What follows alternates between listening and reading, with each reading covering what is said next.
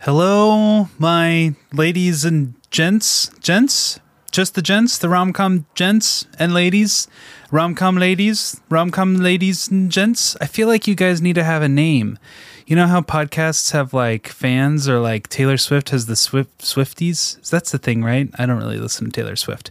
This week, it's Easy A, Emma Stone, Stanley Tucci, aka the Tooch, Thomas Hayden Church, Patricia Clarkson, and Amanday Bynes. They did a pretty good job of, I would call it a permutation of the classic 18th century novel that you were forced to read in high school, The Scarlet Letter, Nathaniel Hawthorne. Unless you're just a fan of American lit before 1800 in general, which you still probably didn't read this out of pleasure. But have no fear. There is a movie version that's been heavily updated and made just for you. You people who like stories about women being castigated across the street. I think castigated, right? That's the right word. Anyways, you rom-com ladies and gents, it's Emma Stone starring in Easy A. Don't worry, darling. What a horrible name for a movie. Are we recording? Yeah. Welcome to Monday Night Football. It's me, Kelly McCrillis, and I'm here with Ryan Graves, and we're going to try not to say anything about football today. No, because we don't know a thing about football, if we had to be completely honest. Maybe a little baseball knowledge, even some Lakers trivia, but football, right out, got nothing. So instead, we're going to talk about which one of these players would fall in love. What about number 10? He looks like a beefy boy. He's got his hands between number 13's legs. That must mean something. Well, let's throw it on to the network. Ryan, I just got in that we are being fired. Oh, summarily. That's probably a good idea. I remember when my dad taught me how hiking works. I'm like, Dad, what are you doing over there? Because he's like, not the walking through the woods kind, but, but he's the like, hut kind. That's what you do. I'm like, oh, okay. It's just a little weird, you guys. It was weird when my dad did it to me for the first time as well. I feel like that's a dad-son rite of passage. Yeah. When are you going to do it to Theo? I'm going to give him some time, maybe, verbal warning. Okay, Theo, I'm going to explain exactly what's going to happen with my hands. But hey, what happens between guys? It's cool, whatever, What's happening between guys right now is A Gentleman's Guide to Rom-Coms. Yeah, it's just a couple loving movies between some loving guys. It's no big deal. No big deal. No big deal at all. I'm Kelly Song. I'm Ryan Graves. And apparently you don't have a game for me today. It's not a game. Have a thing it's to just talk a question. about. I just have a question. You just have something to say. I'm just going to ask, am I a snob?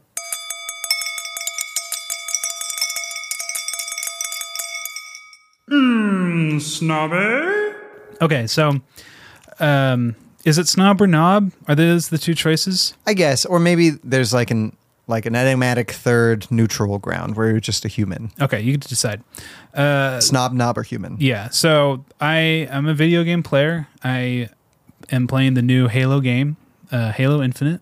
This is like Halo. Wow, this is the most boring intro to Will You Date Me that I've ever heard. Luckily, it's not Will You Date Me. I made sure I married someone who put up with this video game playing. And you know what? We both married people. And you played plenty of Halo with me, and you're plenty cool. Yeah, People but still just have the way... sex with you. Hi, I'm Ryan. I'm a guy who plays video games. Right now I'm playing Halo. Pretty original. Go ahead. What are you doing with Halo? I needed to confide in you. Did you do something mean to somebody online? No, okay. No. I just needed someone to help me out because I've got a problem. What's your problem? And I need use a plasma grenade. Solved it. I need my bro. So I played through the game. I had a really good time. I played it on the second hardest level called Heroic. It's like I've always played Halo on either Heroic or Legendary, which are the harder states of playing them in. I love Halo. It's my Star Wars of video games. I love every single Halo game. I love this new one. I've played it nearly to the very last thing. What they've introduced in this game is boss battles, and the boss battles are supremely difficult, and they make me use cuss words and F words and things like that. Yeah. I've gotten to the very last boss battle. Mm-hmm. I can't beat it. Yep. I just can't beat it. Totally. And I've never had this problem where I couldn't beat a Halo. And With all those curse words, you're never going to wear one either. Hey. And I feel like this game has gotten to the point where the game is like, you're too old to beat it because you're not putting in the time and you don't have the alacrity and acuity of a younger person. I was definitely thinking weak, but I'm glad you went with old. Yeah, continue. Sure, weak, old, whatever. I could beat it if I spent several hours a day playing it. Can I see your thumbs really quick? This is why I told you I was dealing with carpal tunnel. It's right here. There's a soreness in my thumb where like my hand is sore. It's tight, I can tell.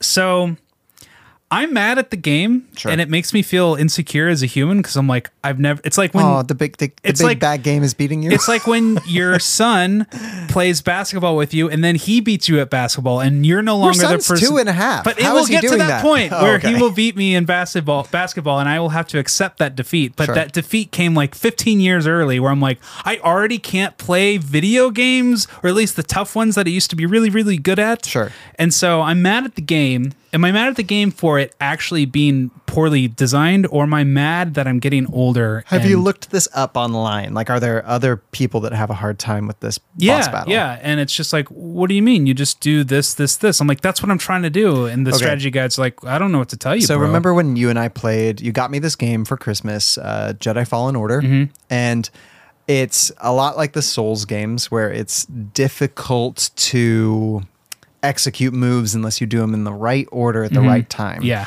And I know bunches of people who are our age and younger who couldn't finish the game. They're just like, it's too hard. Right. Or they would put it all the way to the easiest mode just because they couldn't finish it. They put it on story mode.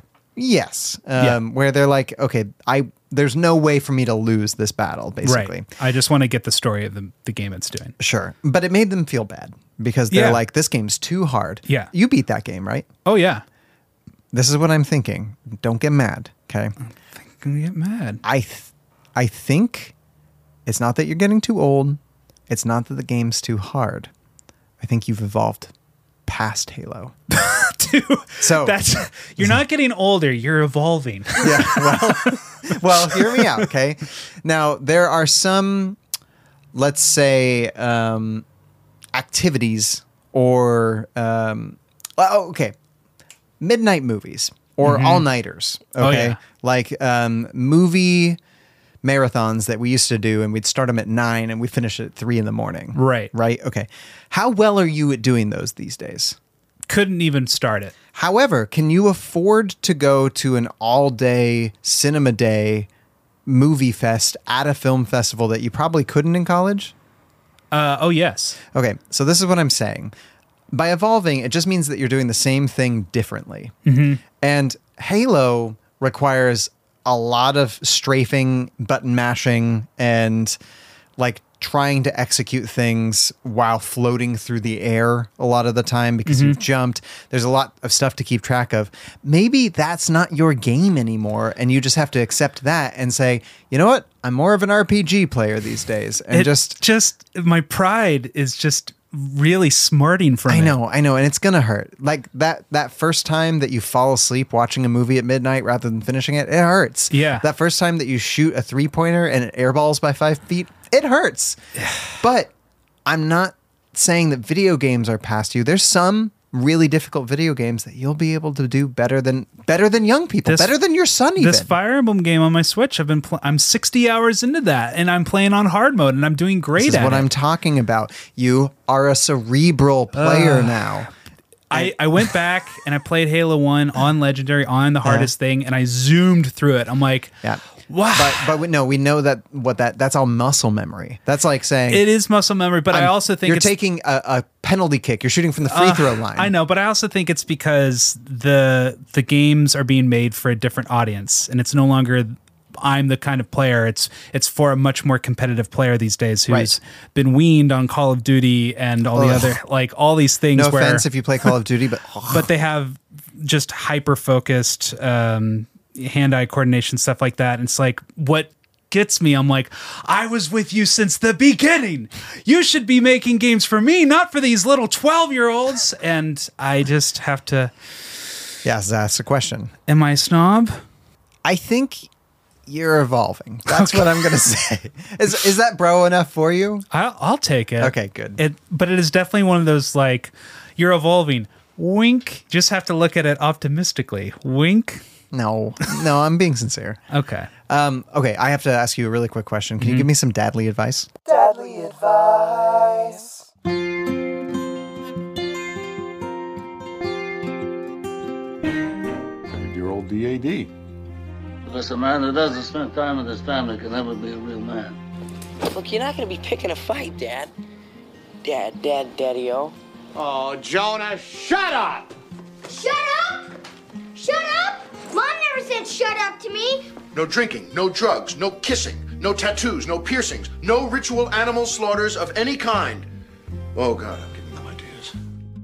Long story short, I was trying to show my child how to eat food, and she was very interested in what was going on in my mouth, and I was going, and then she put her finger really quickly in my mouth, and I bit her finger, and she got really sad and cried and had to go to her mom because she didn't trust me anymore, and then like 5 minutes later, she was like, I love you.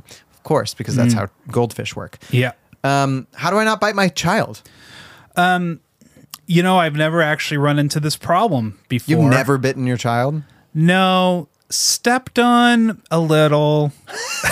Just mostly. You always like there's just his head. There's this twilight time where they're kind of walking, but they're pretty wobbly, and you got to be really aware of where they are because they can come up to you like a bump in the night, and you can just walk backwards and just bonk, and they just kind of tip over because they're like a bowling pin. My baby's crawling right now, and so I always have to, and she's crawling fast. Yeah, like she's like a viper where she'll like start out at one area and then all of a sudden she's somewhere else where she's like yeah, and her foot. Or my foot will raise, and then all of a sudden there's a baby hand under it, and I have to go, I have to like jump out of the way. Yeah. So how do I not bite my child? I would say just maybe mind your proximity of where your child is to your mouth. Okay. I think that's just concentrate on like mouth, yeah, hand coordination. Mouth-hand coordination would be a good idea. I would say don't use Halo as practice because Halo these days is getting pretty hard. Okay. But otherwise, I think you'll be okay. I'll play one of those great mouth to hand video games. Speaking of mouth to hand video games, let's talk about our movie today, which is Easy A. Let me tell you a story. Tell me a story, Turk. Let me tell you a story about love, D'Artagnan. I ask you about love, probably quote me a sonnet. I'm not much more than an interpreter, and not very good at telling stories. That's the end. What do you mean that's the end? That's not. It's the beginning of something interesting. Listen, that's the end of that saga. The end. Emma Stone! She's back. This is Emma Stone number 2 that we've seen on the show. What was the other Emma Stone? It was Crazy with Steve Stupid Carell. Love. Yeah, Crazy Stupid Love. Emma Stone. Emma Stone. You're a treasure. She is a treasure. What's she doing? Emma Stone, I'm going to look up your She's IMDb. doing everything. Oh, she was in Cruella. She was really good in Cruella. That was a really good movie. That was sincerely, that was a really good movie. Okay, so, I mean, she was in Cruella. She's in Birdman. She's... Crazy Stupid Love. Crazy Stupid Love. La La Land. La La Land. She's in the La La Land. Yeah. Emma Stone is, I think, she's the next... Who's in All About Eve? Why can't I remember her name? Gloria Swanson. All I can think of is Bette Midler, but that's not right. Betty Davis. Betty Davis. Gloria Swanson. She is Betty Davis. Yes, she's got scary large eyes, and a pop song will be about her. She just can play like strong and in charge and demure and goofy, and she's just got lots of range. Yeah, and I didn't care for La La Land the movie, but I thought her performance in La La Land was what we should write about. Yeah, honestly, I thought the performances in La La Land were better than the movie. Yeah. If I'm being honest. Yeah. Better than the dancing, anyway. Ooh. Anyway. Well, we need to talk about the song that she sings in this movie, by the way. So. Oh, yeah, that's right. Or maybe Emma Stone doesn't sing in this movie, I should say. Oh, she doesn't? Didn't seem like it. Oh, didn't seem like her voice. For me, it sounded voice. like her voice. You know who else? This is voice that she did in this movie? The 7th grade version of her. Did you notice that? That was weird. Yeah. Okay, so this movie is about our main character, Emma Stone, a.k.a. Olive. And this movie kind of is I wouldn't say an adaptation of the Scarlet Letter, but much more so It's a riff. Well, it's almost a an answer to. It's a remix of The Scarlet Letter. And if anybody doesn't know The Scarlet Letter, it is basically about a woman in Puritan New England who has sexual relations with a priest, gets pregnant, but she's not married, and she's in a small town community where basically your job is to the way to help people get to heaven is to inform on them to your community. And so she becomes a pariah and is ostracized, and it's like up to the priest to either come out and tell the town, actually, you're all wrong for what you're thinking, or like basically let her get killed, I think she gets stockaded or something like that. Yeah, and she ends up like meeting a woods witch. Anyway, it's actually a good book. I enjoy it. I've read it once since 10th grade where I didn't enjoy it, but afterwards I came around to it. And so Emma Stone in this movie is basically begged by her best buddy, not Amanda Bynes. Who's the other actress that's her best bud? Rhiannon. Which they never play Fleetwood Mac, like missed opportunity. Completely. Also, Rhiannon, you're not a very good friend. I'm just saying. But her friend is like, "Wow, come out camping with me this weekend." And Olive's like, no, in her head, she's like, your parents are weird. And we meet them and they're like, oh, we should say they live in California. Which is like an affluent, super granola, artsy. Rich granola people. Yeah. Rich granola is a type. Yeah. And it's like both me and you, Kelly, we've met people like this. Oh, for sure. Especially in Portland, Oregon. I feel like we're the poorer Ojai. Yeah, totally. So her parents in the meantime are Stanley Tucci and Patricia Clarkson. Who best parents. Adopt me. I want them to be my parents. They're the greatest parents we've ever seen in a movie. They're in love. They're funny. They're super chill. And they're supportive of their daughter. There's a lot of trust back and forth. It's great. I don't think you will make every couple of parents this perfect, but I'm so glad they exist in this film. They're awesome. And it's the Tooch. You know? My gosh, the Tooch. He's been in 8 of our films. He's the best.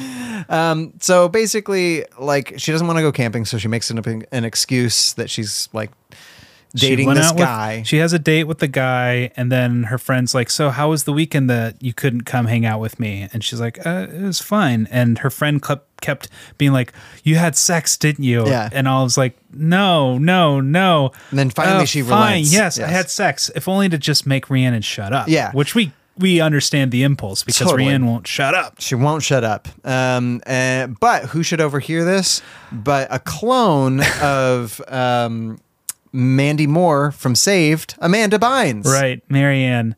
So Amanda Bynes' character is just the holier-than-thou missionary kid who is uppity and out to save the world. Yeah, and she's turned up to 11.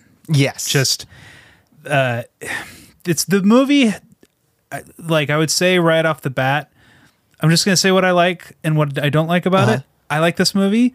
I think its tone is like all over the place. Oh, yeah? It's like some characters are like turned up to 11 like Amanda Bynes, and then Emma Stone is like a very nuanced, like she has her low moments, she has her high moments, she has her quirky moments, she has nuance, and then other characters are like Rhiannon, which most of the time we're not really supposed to take seriously, you know. And then she's another one of those best friends, and we've had them in the last couple of movies we've done, I think, where it's like this person's the best friend. It's like they're not really a good friend.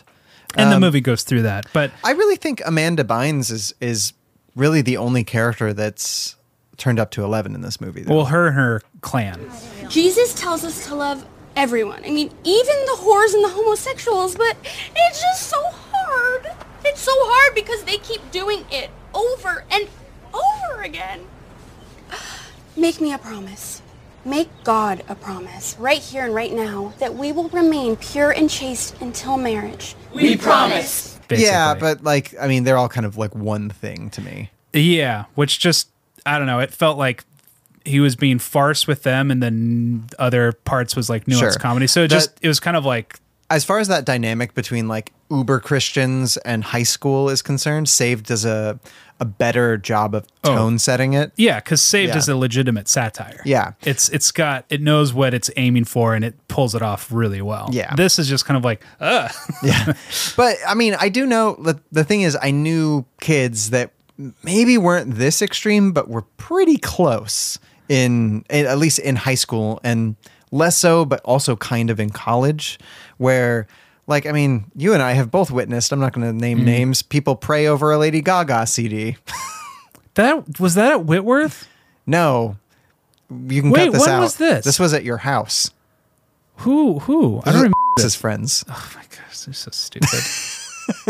They literally prayed for Lady Gaga. Yeah. We can skip to that part. They literally prayed for Lady Gaga over her CD so that she'd make better choices in life. Well, you know what's funny about, like, I've been around every range of Christian because I am a Christian. So I've been to the Young Life camps and the church camps, and I went to a Christian college. And so it's like, I've seen a lot of types. I've never seen anyone nearly this extreme. I've seen them very, like, hardcore, but this was just kind of like, for me, I'm like, I'm not offended. I feel like this is kind of cheap characterization, that you could have come up with more original characters other than just be having really bigoted characters like this. I think it could have been done much more interestingly because it felt really heavy-handed and cliched. Sure. Yeah, I get you. To me, it felt like a combination of Christian Ojai, where there was like you're right, it was turned up to 11, but it did feel like I'm ratcheted to 11 because I'm surrounded by all these hippies. Yeah. Is kind of how I read it. Yeah. But I get what you're saying. Yeah. So anyway, that's what they're dealing with at school. Amanda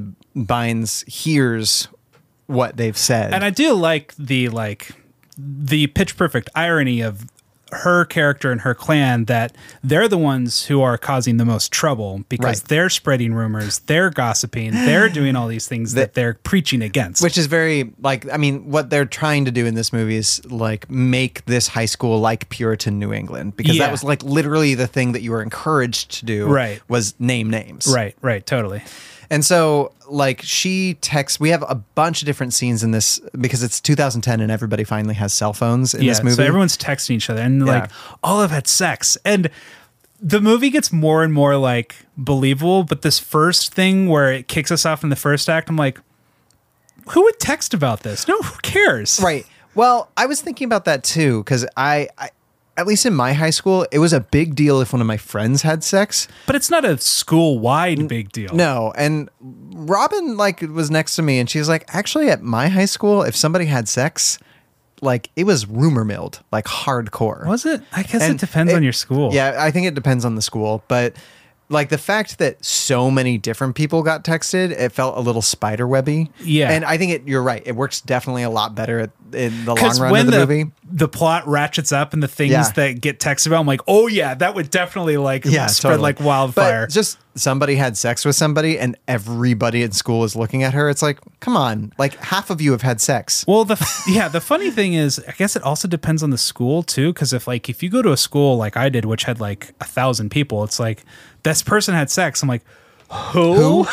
Like, and this seemed like a big school. Yeah. So how do they? And the thing is, like, Olive says no one knows who I am. Right. So and everyone's why would texting like, care? oh my god, Olive, of all the people. Also, and we're kind of like talking about things that like were not perfect about this movie, and I want to make clear pretty early that I really like this movie. Yeah. But the idea of Emma Stone, especially as we know Emma Stone right now, not being known or liked is like, you do know that you're the most beautiful, cool person at this school. We get no indication that it's kind of the Laura Jean Covey thing where it's like, you do know that you seem to be perfect and everybody kind of likes you, right? Yeah. I don't know what the issue is. Yeah.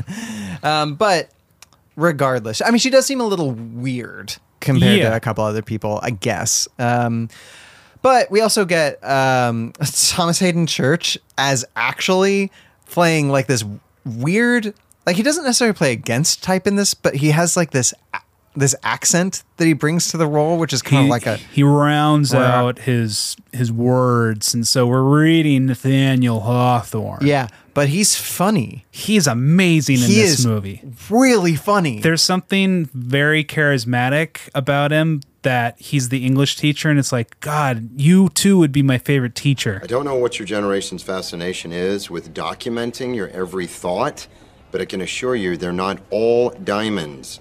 Roman is having an okay day and bought a Coke Zero at the gas station, raised the roof. Who gives a rat's ass? Yeah. And the thing is, like, the lines that they give him are funny, but it's really his... It's like he took them, made a choice, and stuck with that choice, and that's just what made it funny. Yeah. And so we have like this whole ecosystem going on with this school where, explosion, this girl had sex, and everybody's talking about it. And it's really no big deal, and it wouldn't go much further than that, except she like, one of the Christian kids like teases her in class, and then she calls him twat. You can bleep that out, I guess, if you want. But she has to tell her parents about it. It's such a funny T. Let's just say it was an inappropriate word. Well, what did it start with? A snide comment from a snotty girl in my class. No, I mean, what letter did the word start with? T. Oh, T. T. T. Let us think. T. T. T.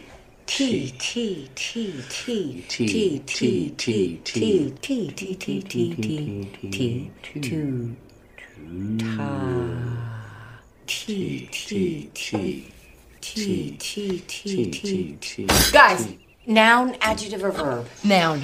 It's definitely slang. Think British. Tallywhacker? I like at the end of that scene too. Stanley Tucci goes, they have an adopted son, and they're all white and he's black. And he walks over to his son and he like sits down at the table from him. He's like, so where are you from originally?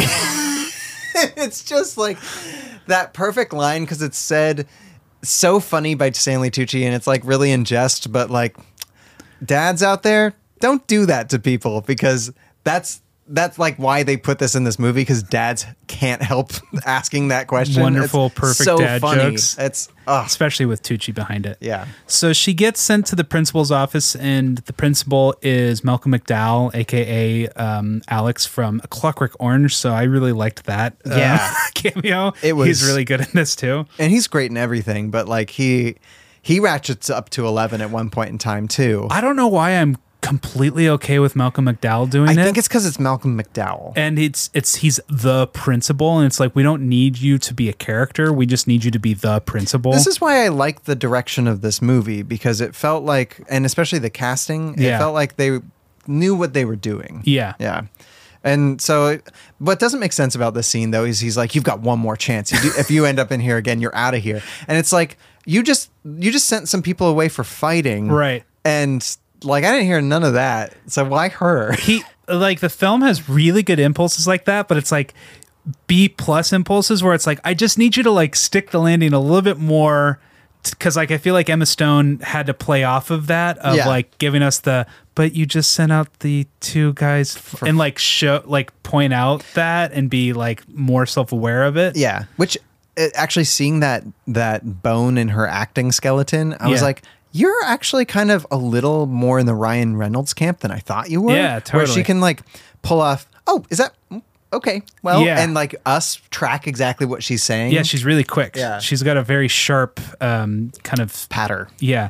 So she gets detention with Dan Bird, aka Brandon. Yeah. And I love the thing that this movie really gets right about high school life. It's like, oh, hey, I haven't talked to you in like 2.5 years, but we have that, excuse to talk to each other again. Cause that's how junior high school goes, where you kind of just weave in and out of each other's lives. And I wish I had more of that because so many of the people I went to high school with knew each other from middle school or elementary school. Mm-hmm. And I went to I moved a lot and then I went to a different middle school than everybody did. Right. And so I didn't know anybody and everybody had history. And I was like, it was fine for a fresh start, but I was also a skinny kid who didn't know how to talk to anybody who had braces. So it was like hard. Oh, so you didn't have the experience of going to graduation and seeing some of the kids on like the bus to like the big, school party afterwards and being like, wow, I first met that kid in 2nd grade. No, and now we're adults. This is weird. No, I wish.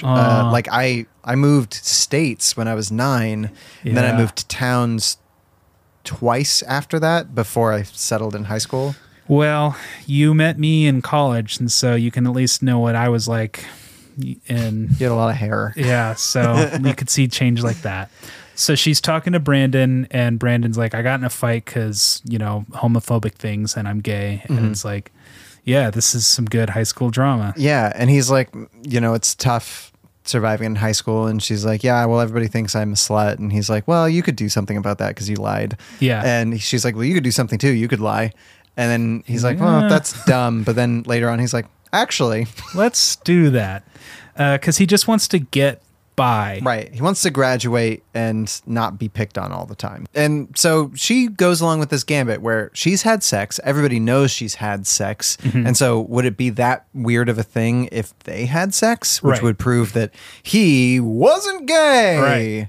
Just everyone can't be chill about for some reason. Yeah. Well, and I feel like 2010 is like oddly a different time than now. Yeah. Like it's not 2000, it's not 1990. It feels like that, especially the progression of acceptability of being gay depends very much on location and decade. No, the realization I had, I was watching this movie, I'm like, yeah, actually what's really funny is that there actually wasn't a lot of gay kids in my high school. And then I was like, oh.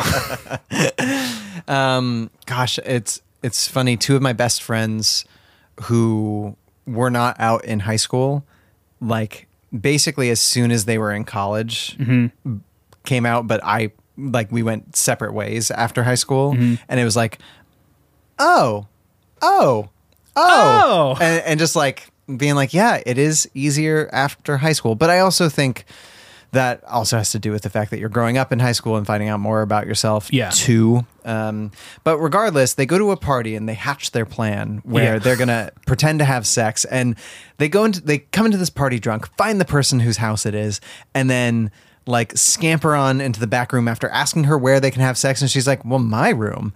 And it's like, girl, those are high schoolers having sex in your room.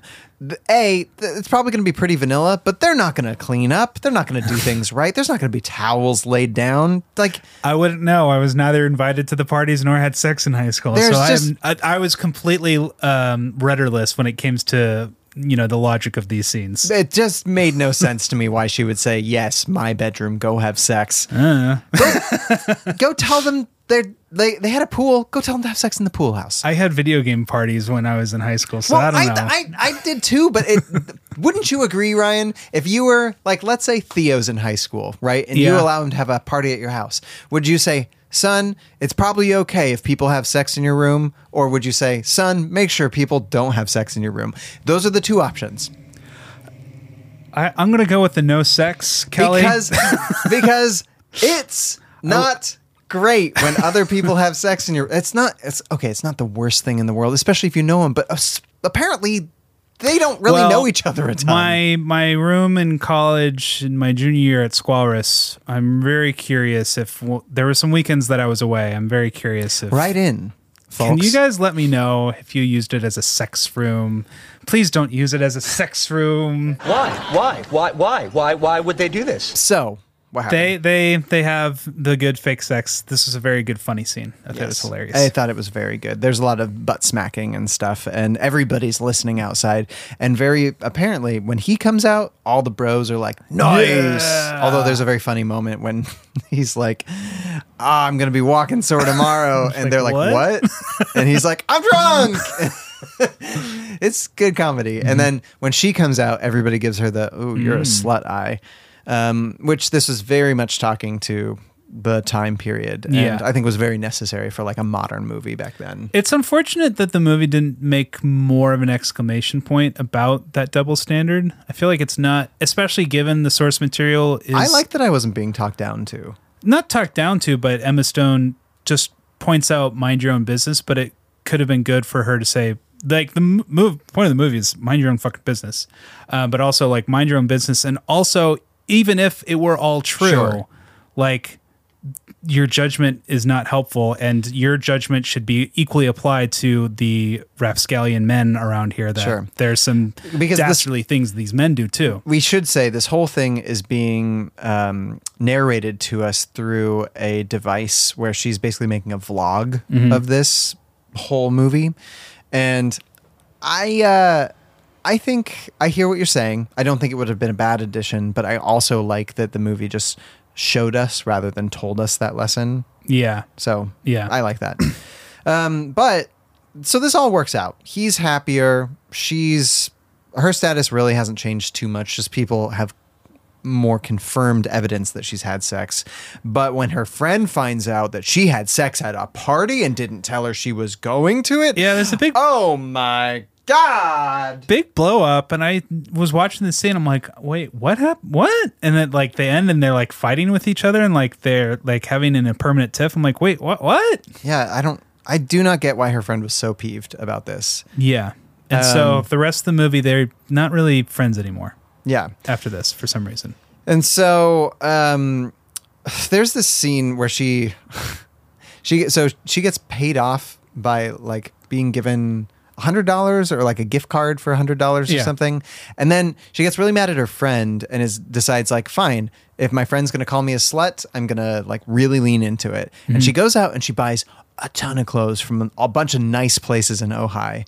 And but this is inconsistent with the rest of the movie where she's getting paid in a bunch of gift cards and she's like, I don't have a car. Right. And it's like, you don't seem to be hurting for money. You seem to have a ton of money because you bought a whole bunch of clothes, cut up some stuff. Like I couldn't have afforded all of that stuff. So I don't see why you're like so hard up for cash right now. I don't know. So she starts dressing the part. She puts the scarlet letter on A. herself. She calls herself an adulterer, and I don't think she's an adulterer because I don't think anyone's in a relationship. No, I don't think so. I think everyone's free and clear here. I think like, but you know how, especially like if you're 10 commandmenting around, it's like, do not commit adultery. It's like, that's the don't have sex commandment. I guess I took literally a class called the 10 Commandments, and we never actually got there. I know, but especially if you're in like an evangelical Christian or Protestant Christian like background, like that's like if your parents say don't have sex or like don't do sexy things before you're married, what they point to is that. But you pose an interesting theological question. Are you breaking a commandment? Because I don't think you're breaking a commandment. No, you aren't. So I don't know, movie. I don't know what to say. Well, no, but this isn't the movie. This is Protestant Christians that I'm talking about. This is what, I mean, at least what I grew up in. Okay. Does the Amanda Bynes person say that she's an adulterer in the movie? Never. She just calls her a whore. Right. She really should have been wearing a W the whole time because that's what everyone's accusing her of. Yeah, that's true. But I think like it's a metaphor. Yeah. I don't think she's being super literal. Yeah. So she dresses up in like things that you would not be allowed to wear in my high school. These tight corset things with no shoulder straps and stuff like that. In my high school, no, you would be sent home. Yeah, probably. Which I also think is a double standard, but and actually Emma Stone comments on that. She's having a conversation with the guidance counselor, and she's like, "I've been up to code, nothing past the hemline, stuff like that." So there is a dress code there, but it's also like California, so it gets hot. Yeah, it's true. Right? They probably don't have shoulder rules. Got to keep the tan lines down. Yeah. So they I like Thomas Hayden Church. He sees her, and she's all like dressed in the A, and he's like, "What's going on?" Yeah. And this is also where we understand that Lisa Kudrow is at this school as a guidance counselor and married to Thomas Hayden Church. She doesn't show up until 54 minutes into the movie. It's really weird. Like I don't know why they're introducing her so late. Yeah, that's true. I guess it worked for me though. It didn't distract me at all. I was like, oh, Lisa Kudrow's here. Oh, also you're married to Thomas Hayden Church. Yeah, New thing. What are you doing here? I liked it. But the thing is, like in this scene, Thomas Hayden Church is like, hey, right? With Lisa Kudrow. Not with Emma Stone. No. I was really worried that the movie was going to do this. Me too. Like, I'm glad it didn't. Oh, there's a teacher thing. I thought it was going to end up where a vicious rumor about him would happen. Yeah. And I thought that because at one point in time, the movie does a really good job, like alluding that might be a possibility because she calls herself a homewrecker. Yeah. So I'm like, oh, do you actually sleep with Thomas Hayden Church or something? Is that the thing? That would be a darker turn. Yeah, it doesn't go there. So in the meantime, more people start coming up to her. Is Neil... Is that actor Neil? It looks like Fat Neil. It looks like, from Community. But she agrees. He like says he'll give her a gift card, and she agrees that they went to second base, and it's this pitying thing where she's like, okay, you're having a hard time. I don't care about my reputation that much, so go ahead and use my reputation and, live an easier life in high school. Yeah. Again, it's a little complaint, but like they show him like he's overweight, he's got really low self-esteem, but he like gets rejected to this scheme, and he goes and sits and eats a candy bar. I'm like, you didn't need the candy bar. Like that's just really overdoing it, and just kind of makes me see him less as a character and more as a caricature. Sure. It's little moments like that kind of like prick at me that I couldn't give this movie a higher rating. Sure. But I still really like it. Yeah. But I think that's the thing. Like those are elements, and I understand that, but like everything else is pulled off so well. Yeah. I mean, she basically just does this for a bunch of people. Yeah, and she gets paid in gift cards, which from a crime ring point of view is very brilliant as a high school student, because she's not going to have a paper trail. Right. Uh-huh. So it's kind of brilliant. Well, with cash, you wouldn't have a paper trail either. But it's like, where'd all this cash come from? It's like, just gift cards, very innocuous. Don't worry about it. Nothing to see here. Yeah, totally. But also, there's no crime ring. Right, but it looks, if she had a lot of cash and there was all these stories of her having sex with students, it really would look like prostitution. Totally. Yeah. But with gift cards, somehow that just kind of takes the sting out of it. Yeah, I just have a bunch of gift cards. What are you talking about? Unless they paid for those with credit cards. Oh. And all this time, there's also this other guy, because we got this story way back at the beginning of the movie where she was supposed to do 7 minutes in heaven with this kid, but he didn't want to, and so they didn't. Yeah. Right? And what's his name? Is that Todd? Woodchuck Todd? Penn Yes, Badgley? Woodchuck Todd. Yeah. And he's like the mascot for the school, and he's a really cool dude. Also, all the guys in this movie look exactly the same.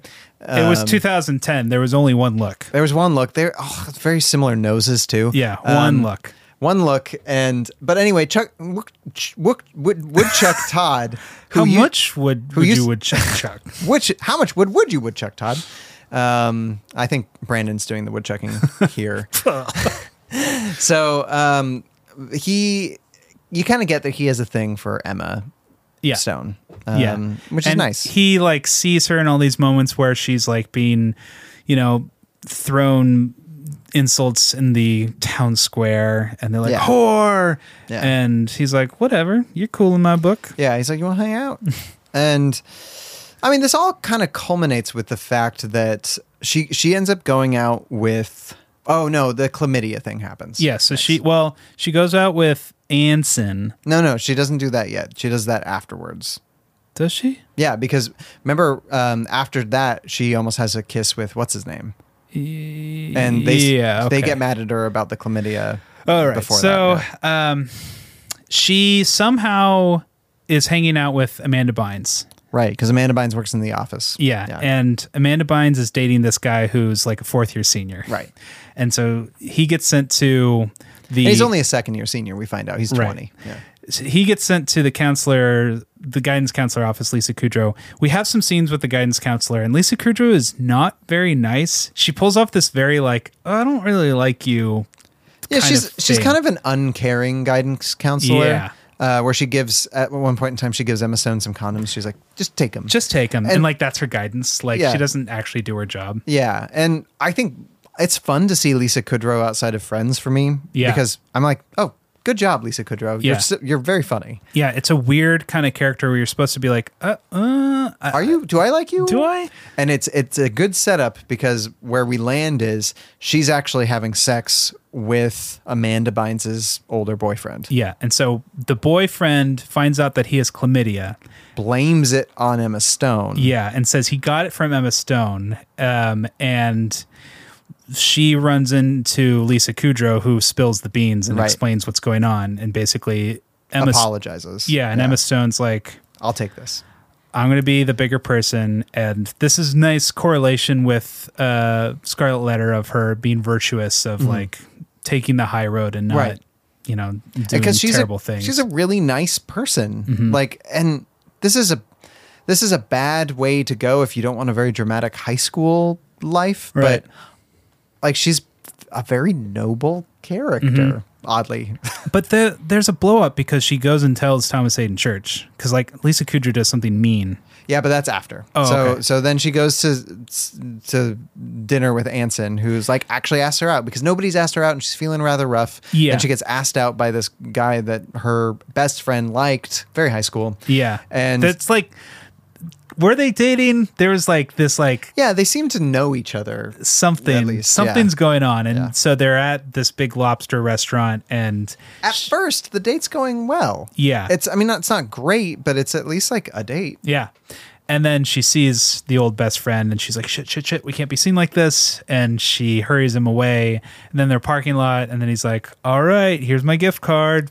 Let's me have a sex. blowjob. Yeah, because since everybody else thinks that she actually is a prostitute. Yeah. I'm sex worker. Nah, that's not even right either. She's just a high schooler that accepts money for sex when she doesn't need to. And it's not actually sex that's happening. Yeah. So whatever it is, he thinks that she does it and is like real gross about it. And he does that thing that we see like the bad high school boys do where he like goes in for the multiple kisses. Yeah. It's like, bro, take it's not a hint. It's take the answer. Yeah. And so she finally gets him out of there and he storms off. And like, as she's walking away, he throws this line like, "Oh, what the hell, man?" or something like that. And it's like you're not going to get it back, especially by doing that. What's the point of that? Don't get it. And then she's kind of not saved, but supported by Woodchuck Todd. He's like, yo, I work here. And she's like, yeah, Lobster Todd now. Yeah. Yeah. And so they have a nice night together. He drives her home and they have a nice conversation where he's like, I think you're cute. I think we should date. And then he almost kisses her and she's like, no kissing. This has been a hard night. And then they hug. And I really like this instinct from the writing where instead of it turning into a kiss or anything, they just have like a hug, like a supportive hug. Mm-hmm. And that's nice to see in two characters, especially high schoolers. If I wrote the scene, I would still have them kiss. I liked it as it was. Because I think it could have been a nice organic thing where she would at first say no kiss and they hug, but then she, like, the moment gets them. I don't know. I like how it is too. Yeah. I get it. So this leads to...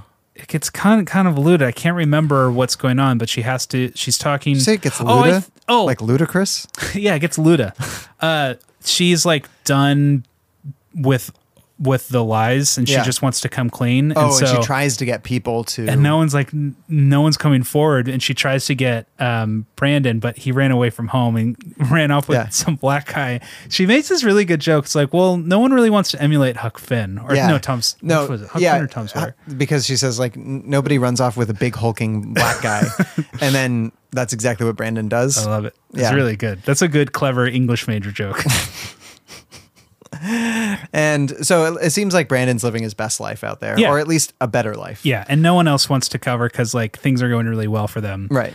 Because the stories did exactly what they were hoping they would do. Right. So she tries to get Lisa Kudrow, and Lisa Kudrow's like, "No, never." Like, no, thank you. And Emma Stone reacts like pretty vitriolically and goes and tells just Thomas Hayden Church, who should know because to be honest, should know if your wife has chlamydia. Like she's at one point in time, she says, my relationship's bad. We haven't had sex in months. And I'm like, well, that's probably because you're waiting for your shot and your pill to take effect right now. You know, yeah. My question. Also, it's not that big of a deal to have chlamydia, guys. Like he didn't need to tell, like the kid tells his parents when he goes to the doctor, you don't need to do that. No, you're over 18. The mom was there. I know. That's what I'm saying. Why did he do that? Well, he's a second-year senior. He doesn't seem very bright. Exactly. He did not seem like a bright character. I think that's the point. I think it's like shipped off, and it's like, this is literally something that they could fix back in the 50s. My question is, he got it from Lisa Kudrow. Lisa Kudrow was saying she hasn't had sex with anybody until... No, Thomas Hayden Church. Who'd Thomas Hayden Church get it from? No. She's saying that I haven't had sex with my husband in 2 months. But she was acting as if the 20-year-old was like her sexual savior. Well, yeah, but that doesn't mean he's her only one.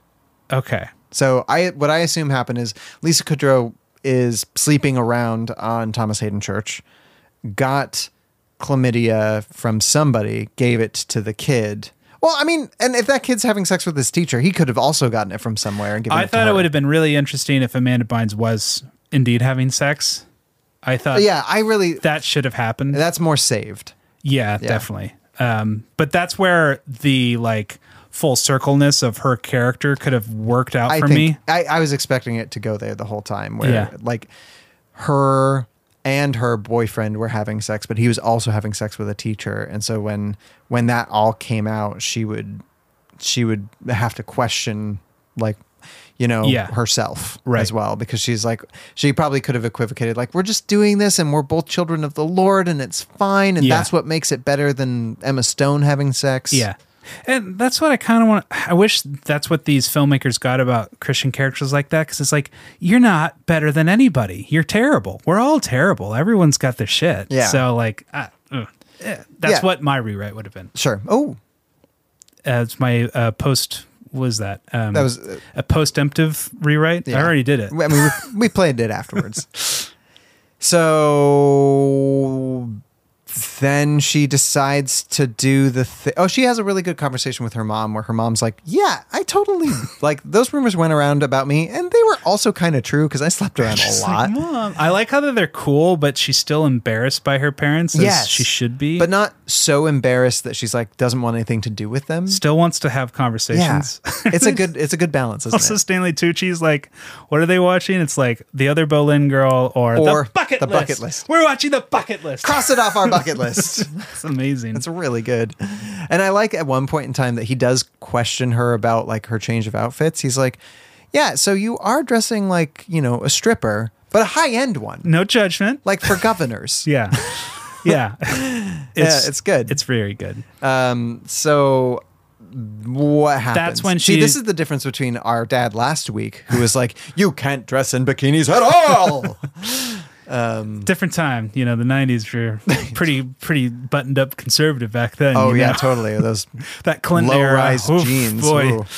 So she decides to do a vlog and come clean about everything, and that's what we've been watching. Framing device. And the way she prompts it though is her and her buddy Woodchuck Todd decide to like have a kind of a sexy sing-along dance at the prep rally. Also would have gotten Pep shut rally. down immediately at my school. Would not have been allowed to go on for 10 more seconds. Well, and then Malcolm McDowell he's like 3 minutes late to the party. Yeah, and he's listening over the intercom, and he's like, I gotta get down there. Yeah, and he rushes down there. And if Malcolm McDowell was mad at me, I would be like, oh, I'll do whatever you want. Yeah, so you're scary. Totally.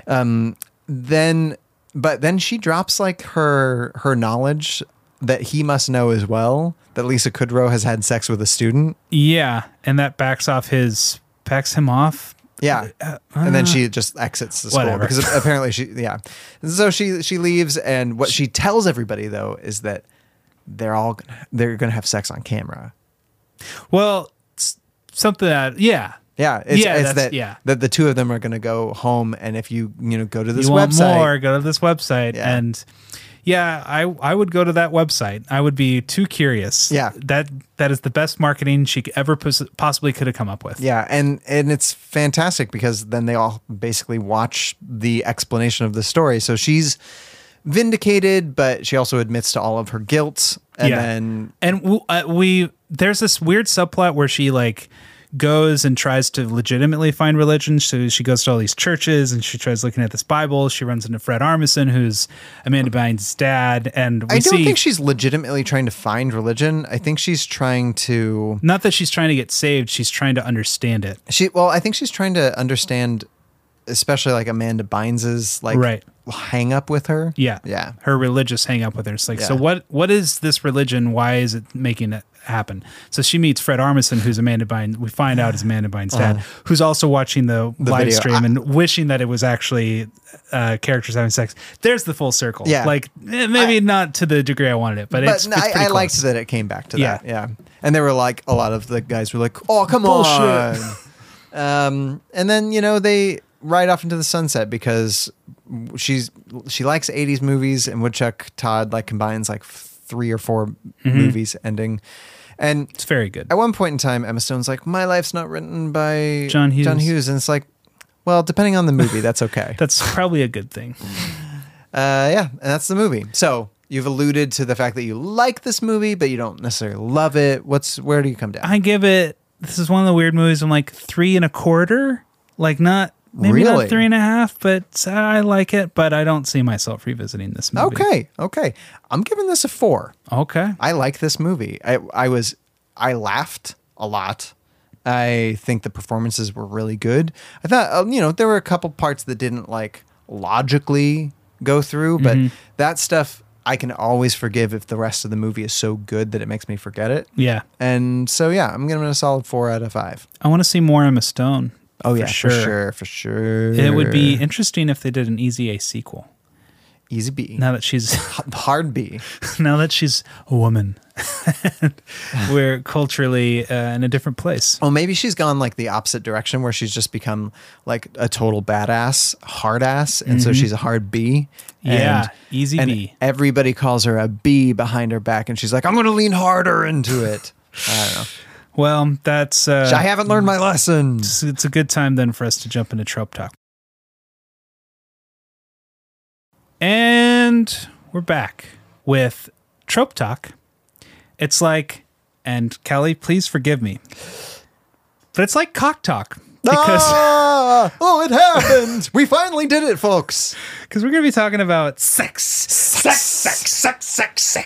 I like how she refers to her lady parts. She's like, there's not a gnome down there. I mean, if you have chlamydia. No, there's still not a gnome down there. No. Maybe better if it was a gnome instead of chlamydia. Yeah. These are the questions for the ages, huh? These are questions that I don't need the answers to. So we're talking about sex in high school movies. Yeah. Well, more specifically, sex as like a rite of passage or as like a big deal. Yes. Right? Because sex in high school movies, like it's portrayed a lot of different ways. You could go the very clean Laura Jean Covey route. Mm-hmm. You can go... it's a very chaste look at sex. Yeah. It's like, this went perfectly. It was so nice. I'm so glad we did it. All right. Yeah. Or rad. Or what's the opposite of that? Porky's, American Pie, just gratuitous sex comedy, Fast Times at Richmond High, And so I haven't seen Fast Times in a long time. I don't usually associate it with those camps because there's definitely some boobies in that movie. Oh, okay. I mean, boobies, yeah. I mean, in terms of like what, I don't know how much sex those characters are having, but in terms of the movie's outlook on sex, it's very wide-eyed, I'd say. In American Pie, it's about sex. Yeah. But I mean, there is this obsession with sex as being that thing that some people have done and some people haven't done. And once you've crossed that threshold, it, in the eyes of at least your peers, it's like graduating almost, right? You've gone from one place into another. And there are a billion movies about this. I remember in high school that I felt like you kind of were in one of two camps, either that you took that like milestone way too seriously, or you took that milestone and didn't want to think about it and just kind of were more childlike about it. You didn't want to deal with it. There wasn't the third camp of people who were like, I have sex and it's fun. Well, I just remember there were people who were having sex and acted as if they were the most important people in the world because they are like more experienced, more mature. Like they've passed that milestone, and so they're the ones who have more prowess around school because they're having sex with their boyfriend or girlfriend. They have sex status? Yeah. And did they wear scarlet letters? No, and I remember him being like, "Woohoo, good for you! You had sex. Who the fuck cares?" Like I just cared. No, I thought they were obnoxious with their. Oh no, attitude. I mean that you cared about having sex. Like let's I think let's get a little bit personal. I'll go first. Mm-hmm. I wasn't necessarily against having sex in high school. Mm-hmm. I probably would have but I was in the camp where I wanted it to be with somebody that I really, really liked. Mm-hmm. And there was only one person I dated in high school who I really, really liked, but we weren't ready for that. Mm-hmm. And then the person who was ready for that, I didn't really like. And so I said no. Mm-hmm. And so I had opportunities, but I didn't. Right. And so well, I didn't have opportunities, but I want to know your philosophy around it. Or did it not even like enter into your brain that it was a possibility? It wasn't something I really needed to seriously consider. Okay. It never got to the point where I had to question it because I never got close. Okay. So see, it's interesting that you never, since you didn't get close, did you view people who had sex with any sort of chagrin? I'm sure there was a lot of people who had sex and didn't broadcast it to the world. And so it was much more so like the people who were bragging that you didn't like. It wasn't even bragging. It was just this sexier than thou. What's that word? It's not a thing we deal with as adults now, but like when you're in junior high and high school, you have your peers acting as if they're much more mature and experienced when that's not the case at all. Not debutante. What am I thinking? No, that still exists. It just exists in careers. Yeah, where they think they're it's this self-importance that really the people who were self-important about it was like, you're not more important. You bug me. So there was a girl in 4th grade. I was in 4th grade and she was in 5th grade. And she said that she had sex. And like I was going to a school in a small town, and it was my first experience with public school, and I was like, is this what public school is like? And I didn't know what sex was. Yeah. And so, but it was a huge deal for all the kids. Like when we found out, we were like, oh my God, she's having sex. And she like fully admitted it to us and bragged about it. And she's telling the truth? I don't know. I was in 5th grade and she was just a girl that was talking about it. Right. But it was a huge deal. Right. Probably, I'm assuming not, but possibly. Right. I mean, that all depends on your biological clock. Sure. Kind of. And understanding what counts for sex. Yes, that too. And when I was in high school and I finally found somebody who like I knew for a fact had sex, it was more that I was curious than like that it was a huge deal that I needed to talk to other people about. Yeah. And so, but apparently, according to Robin especially, she was saying like, girl world at least, or in her high school, like that was a big deal when somebody had sex. Like everybody, like if you found out about it, it was like everybody knew and was like mentioning like you had sex. Yeah, I feel like there was a lot of conversations that I started to tune out because I was like, I don't want to know. And that was kind of my attitude. And like the conversations were getting detailed and I'm like, I don't need to hear about that guy's dick. Was there anything though that like for me, the reason why I strayed away from those conversations, at least in middle school and the beginning of high school, is because I knew nothing about sex. And so like if I was ever a part of that conversation and something came up that I didn't know about, I was like, I don't know how to talk about that. I'm going to sound stupid if I like join this conversation. I definitely had that in junior high where there were a lot of terms that came up. It was like, I don't know what that is. I'm just going to not participate. One of my friends in high school got a blowjob. And you weren't sure what that was. I wasn't sure what that was. It was like, I think I was in 7th grade and he was in 8th grade and we were talking about it on the school ground with like a group of like 6 people, like mixed genders. And like, they were all talking about it. And I was just there and they were talking about like, yeah, it was this great blowjob that happened. And I was just like, yeah. And Totally. my addition, and this is why I strayed away from talking about sex with anybody for like 3 years, was couch is a really good place for that. And they were just like, cool, Kelly. Yeah, Thanks great, for the great. contribution. Thanks for saying that. So in this genre, what does it do for us? What is this story that we always find ourselves in, which is, do I or do I not have sex? How does that affect me as a high schooler? Yeah, well, this movie's really perfectly addressing it. And I don't know how to answer your question, but I do think this movie takes on the best tact in showing us sexuality in high school, because it shows it in the way that's not. What was the one that we were saying is just kind of gross about it? It wasn't 10 Things, wasn't Clueless. What am I thinking about? We've done a lot of high school movies recently. Oh, 16 Candles. Is that what's grossing me out? I'm sure it was 16 Candles. I'm sure it was 16 Candles. Yeah, all this just Farmer Ted and his exploits just it was just being really gross about it. Whereas I feel like this pretty accurately depicted things where it's like the kid who was overweight, like her like delineating, it's like we didn't have sex, you got to second base, and like that made it more believable. Yeah. You know? There's something about there's devil in the details, right? Where like the truth comes out when you have a story to latch onto. Yeah. And I think this movie handled it really well. And I think like it's culminated in the end where she doesn't have sex in the movie. Right. She, at the end of the blog though, she's like, I'm going to go hang out with this guy. And you know what? We might have sex. And she's just like, maybes. And she's like, and maybe tonight, maybe tomorrow, maybe like in a year, or maybe when we get married, but it's just none of your business. Yeah. And pow.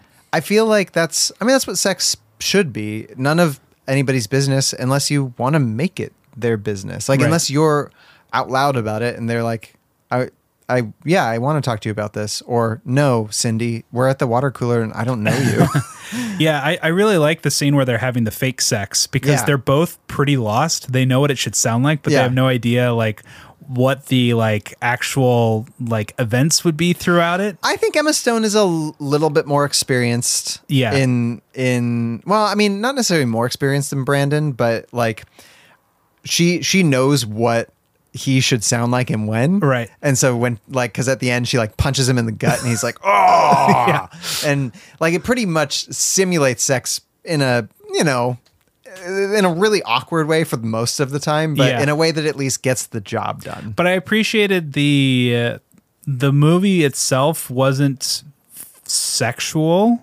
It was talking about sex, but it wasn't sexual and American Pie is or something like that. And it wasn't necessarily like intellectualizing it either. It was just like, in high school, sex is this thing that we all talk about, but is not a huge part of our lives, but it feels like a huge part of our lives. Because this is the kind of movie, if I was in high school watching it, the movie wouldn't ever make me feel uncomfortable. Whereas there's other teen sex comedies that I would feel a little weird watching this with my friends. Right. Which is why they're all generally cast as 25-year-olds.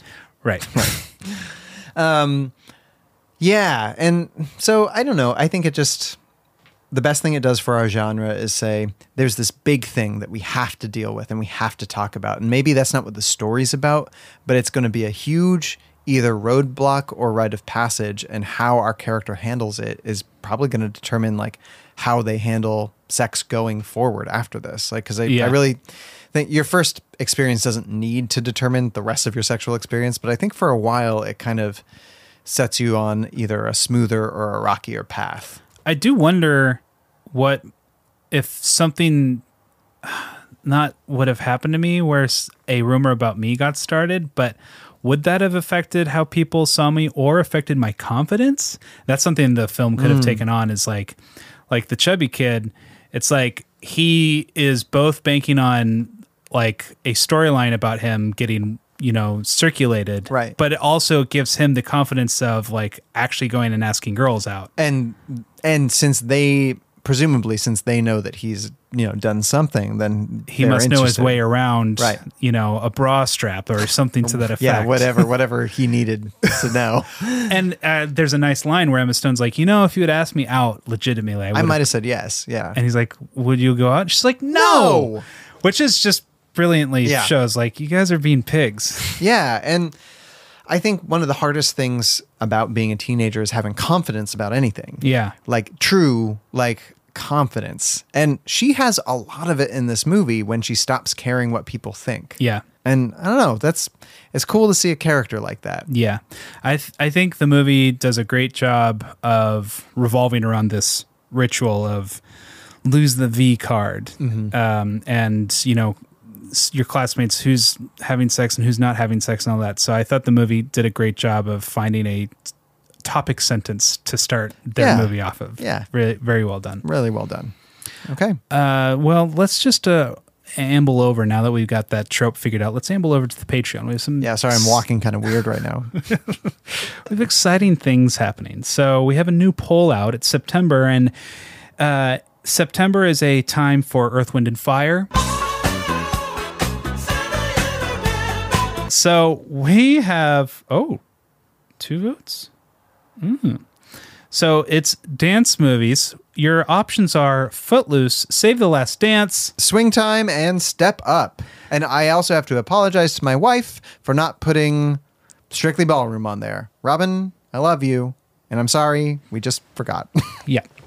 So far, Swing Time with Fred Astaire and Ginger Rogers is winning.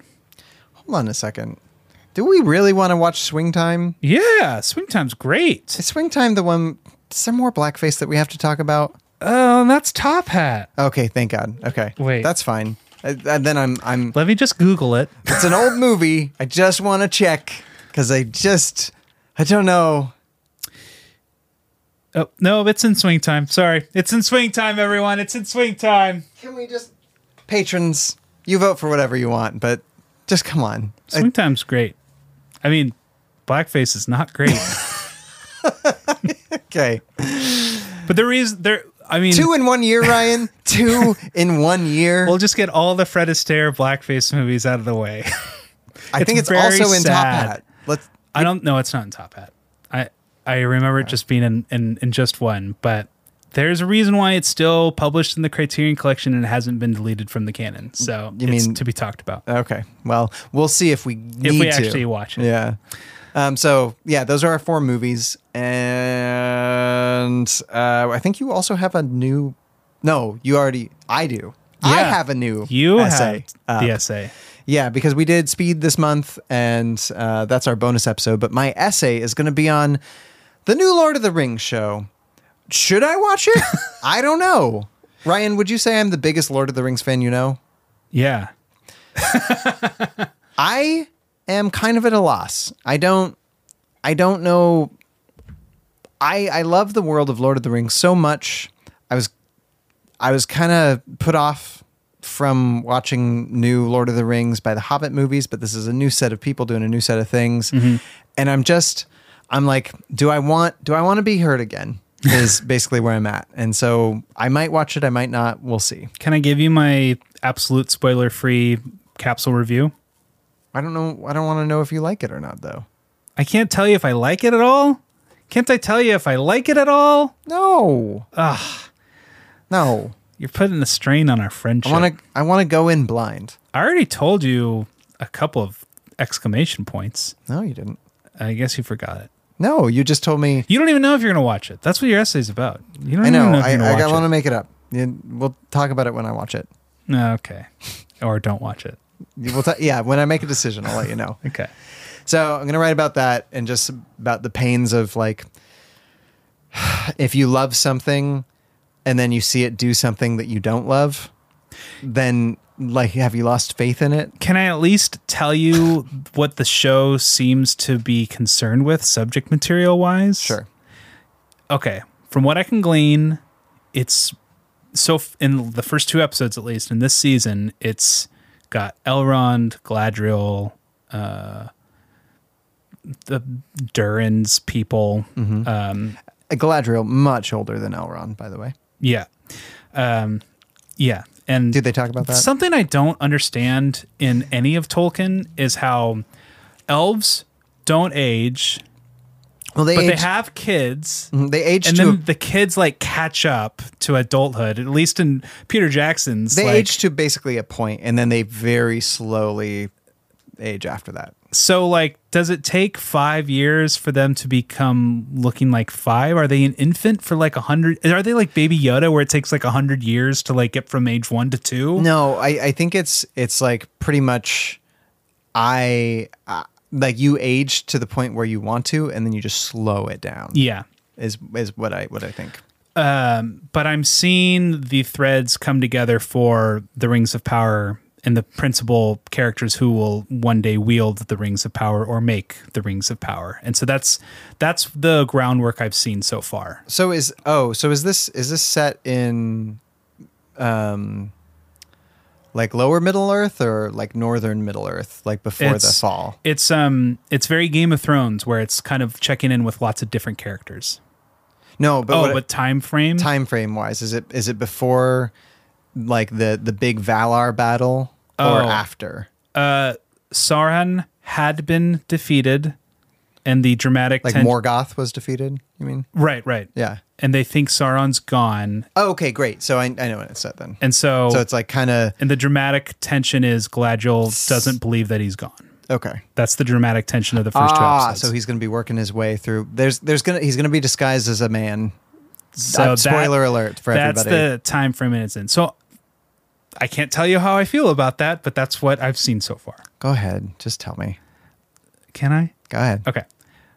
It seems pretty good. We're only 2 episodes in. And I was telling Sarah about this. I'm like, okay, if you were judging Game of Thrones off the first 2 episodes of the first season, you would be kind of like, it's good. Like, I thought the pilot of Game of Thrones actually was better than this pilot, because that pilot like introduced us to Jon Snow and Ned Stark and like all these dynamics. I'm like, ooh, I like all these people, especially Peter Dinklage. I like him.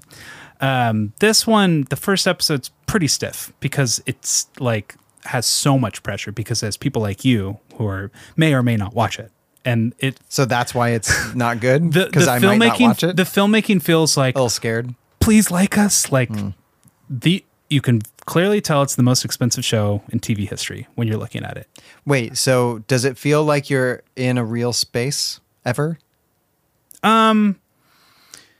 It feels pretty. It looks better than The Hobbit, and it looks competitive with, like, you know how Return of the King feels a little bit more digital than Fellowship of the Ring? Yeah, especially when they're like, the Maedrus is like looking over a cliff or something before we go to Gondor. Feels like Return of the King, where there's a lot of like, they do such a thorough job of creating these digital worlds because they're so expansive that they wouldn't be able to shoot in a real place. So it doesn't look fake like The Mandalorian, and it doesn't look fake like The Hobbit. It's in this kind of in-between state, and it's very beautiful, and they come up with some imagery. Okay. Second episode's a lot better. They introduce some characters that I'm liking, and I'm looking forward to seeing. So far, I'm having a good time, but I feel like I need to wait 7 or 8 episodes where I can actually have a firm opinion on it. Okay. But, yeah. It's pretty touch and go, so... Well... I guess I'll write an essay about it, and I don't know why anybody's going to read it, because it's just some guy being like, well, I like Lord of the Rings, but I don't know. But if you are interested in Lord of the Rings, you'll probably enjoy it. Well, I think the Tolkien fandom is the most devout fandom of all the fandoms. Yeah, and I honestly think we're one of the fandoms that's pretty much... We don't hate on people for liking things, which is nice for the most part. It's more like bemusement of like, oh, you liked the Hobbit movies? Yeah. Oh, okay. Yeah, and you're allowed to like that, and that's fine. There are, you're going to have your outstanding people who are yelling about like, why did you cast, a black actor as a dwarf? And they don't count. Don't count them. They're like idiots. But I think for me, it's just like I have so much to devote my time to right now, and I'm like, do I want to watch something that might break my heart a little bit? What's exciting for me is that there isn't a lot of canonical storytelling for this time. It's just a lot of Tolkien like, yeah, basically this is what happened, but I don't have any stories about it. Right. He'll be like, and Sauron basically came to this island, and he convinced the Númenóreans to go do this, and he did that for a while, and over here the elves were doing this for a while, and then eventually there was a war about it. And that's all I got for you. They made some rings. Yeah. So I'm excited to see a dramatization of lore that I've always had in my back pocket from reading Lord of the Rings. I've always wanted to see the Silmarillion done right as a TV show. Yeah. But I don't know. Maybe this will inspire that. But again, that's just another fantasy show that's like, well, we made this thing. I guess we'll do a prequel to it. Yeah. Which is what the House of the Dragon is right now. There's magical objects that make people go crazy. Yeah. Well, yeah, because of the Silmaril. Yeah. Well, we'll see. Hopefully you all like Lord of the Rings and this conversation was stimulating to you. Yeah, we've segued about a lot of stuff. We've talked about Halo. Talk about biting children. Well, hey, if you're into Lord of the Rings, then you're probably into this next bit. What? Well, actually, no. Wait. Oh, that was the perfect segue. I'm so sorry. But what are we doing bonus episodes wise this month? We're going to be doing the first 2 episodes of the Lord of the Rings. No. What if I feel? Have you done any like catch up for Gilmore Girls? No. Because it's fall. This is Gilmore Girls time. Gilmore Girls time is probably imminent, very imminent. Probably. Maybe that's October. Yeah, but okay. I cannot commit for this month. If you guys want us to do a specific bonus episode, write in. Yeah, tell us now. Or we're going to just decide to do some... Maybe we do more Miyazaki. Yeah, maybe we'll do maybe that. we do the next... Because maybe we just do chronological... Oh, because we did Nausicaa first? What is that? What's next? The next one is Castles in the Sky. I don't feel like doing Castles in the Sky. No? You like that one a lot. I do like it. And what's funny is I want to rewatch Whisper the Heart, but we legitimately have an episode on Whisper the Heart, so we can't do that either. That's right. Well, I mean, maybe we'll just like... We'll flip a coin. We'll figure it out. We'll figure it out. Anyways, back to my segue. So if you like Lord of the Rings is what you were saying. Yeah, then you like this bit, which we will give out our Golden Sword Award. A blessing from the Lord. God be praised.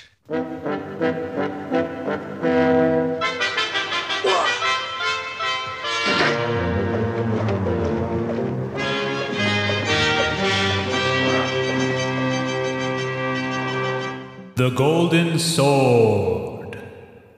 Who in Lord of the Rings would have a golden sword? I feel like Feanor would be bitchy enough to have that. If you don't know who he is, it's because you're not a true fan. No, I'm just joking. So we meet Celebrimbor's name gets thrown around a lot in the first 2 episodes. Really? Yeah. Okay. And maybe it's not thrown around, but I keep bringing it up. I'm like, is that Celebrimbor? But while Sarah and I were watching it on our second bottle of wine, we just started calling him Celebingbong. That's pretty good. And Tolkien makes it really hard because there's Celeborn. Oh wait, I already screwed it up. Celebrimbor, Celeborn, Celebrian. There was a fourth one, I think. There's back in the Silmarillion, you have like Feanor, Fingolfin, Fingon, Fingal, yeah, Finger, and the crazy cousin Finger. But I think Celebingbong would have a golden sword. Yeah, totally. Good idea. All right. Well, who gets it in this one? Oh, or what does? Because it could be anything. Yeah, that's the thing about the golden sword. It could be anything. Yeah, I'm just gonna give it to Dan Bird because I just like what Dan Bird's doing in this movie. Yeah, he's the gay classmate. Yeah, I actually think he's a really funny actor, and I'm trying to place him in something else. That's what I was doing. I was like, I know you, but I looked up his filmography. I'm like, I don't really know you. Well, he's good. Let me just zoom through one more time, see if there's anything I'm missing. Oh, he was on. I have never watched Cougar Town. Why would I know that? Because of Abed, maybe? Yeah, but Abed he's likes it. In a bunch of TV shows. Oh, is he got 1 million credits? Yeah. Okay.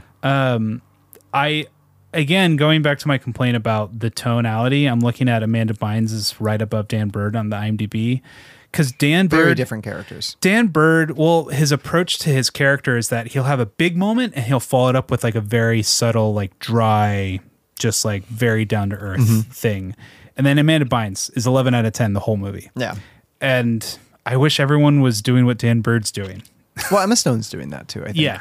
Yeah, so... Dan Bird. Dan Bird gets the golden sword. Great. I think I'm giving the golden sword to... I know what I'm giving it to. I'm giving it to Thomas Hayden Church's jokes. I think they're all so good and dry and done with like no thought of him being funny at all. Just like, it's like he wields the golden sword with such deftness that he doesn't even know he's good. Yeah. He's like, there's this long dramatic pause and he tells Olive, remember tomorrow's Earth Day. Yeah. It's just, I don't know why it's so good. It just is. It's really good. Yeah. Well, Ryan, if you if you were a Lord of the Rings character, I'm sure you'd be really craving one of these rom-com Oscars. Like, you know, like you'd be like, oh, my precious Oscar. Yeah. Gotta get me one of those Oscars. I want to give Best Supporting Actor, but to who? To who? Thomas Hayden Church, Stanley Tucci, Patricia Clarkson, Lisa Kudrow, Malcolm McDowell even. Wow, there's a lot of good peeps. They're all really good. Can I split it between Best all those supporting people? actors.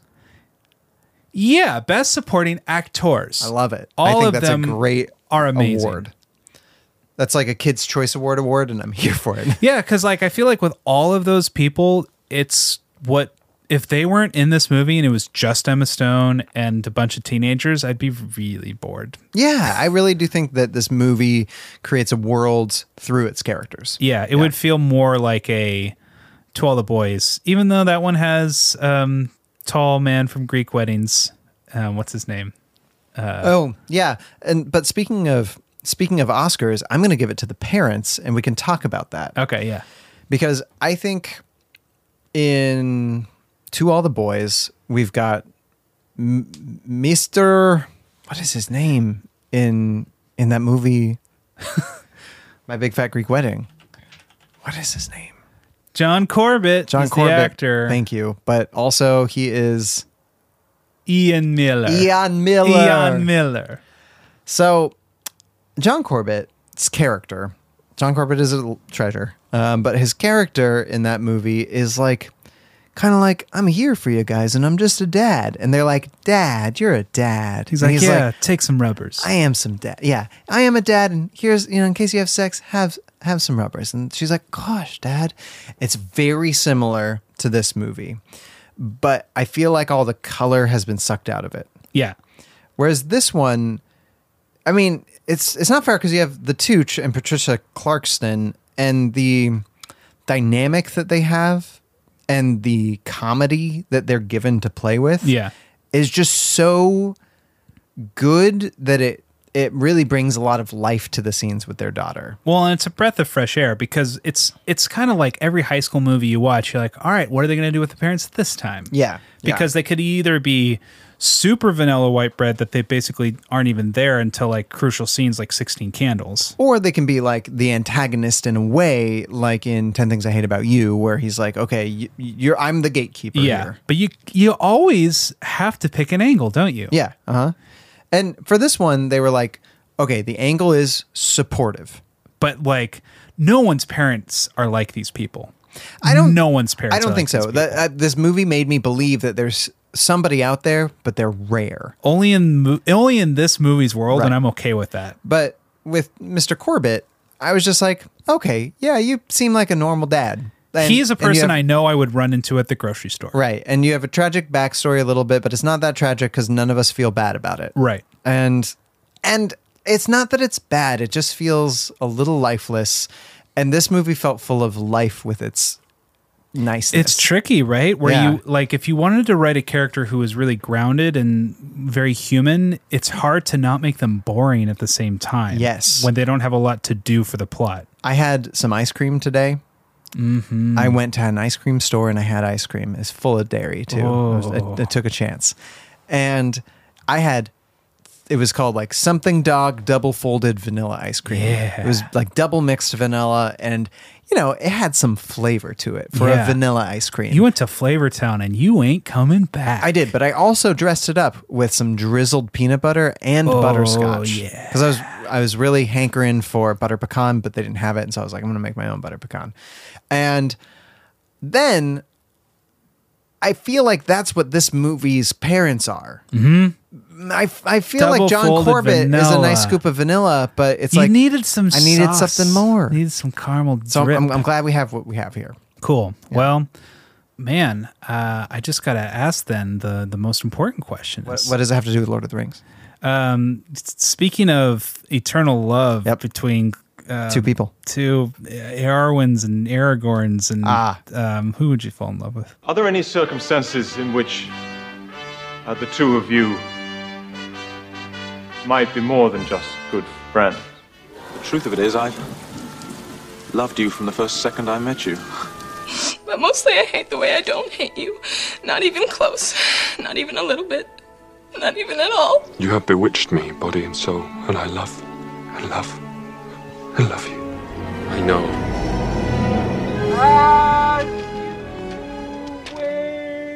That's a bummer. There's no Baron and Luthien in this one, unless they do it in like flashbacks. Nah, dog, nah. The estate of Tolkien would hate that. Man, I am, man. You're looking at the Tooch there, and you're like, oh. It's hard not to say the Tooch. The Tooch is pretty cool. Patricia Clarkson's pretty cool too. Yeah. Emma, like, there's something about nobility that I love, though, and I think Emma Stone is super noble, and she's unafraid of, like, coming out with all of her garbage at the end. I gotta go with Emma Stone. Yeah. Yeah, she's too good of a character for me to pass up on this one. I'm going with Emma Stone too. She's just really cool. Yeah, and if she's okay with chubby dudes, she's saying I got a chance. So you're saying there's a chance, Ryan? Compared to where you were in high school and college, I'm in a much better place. And of course she's fine. She's foxy. She's fine. I will say the love interest in this movie, Penn Badgley.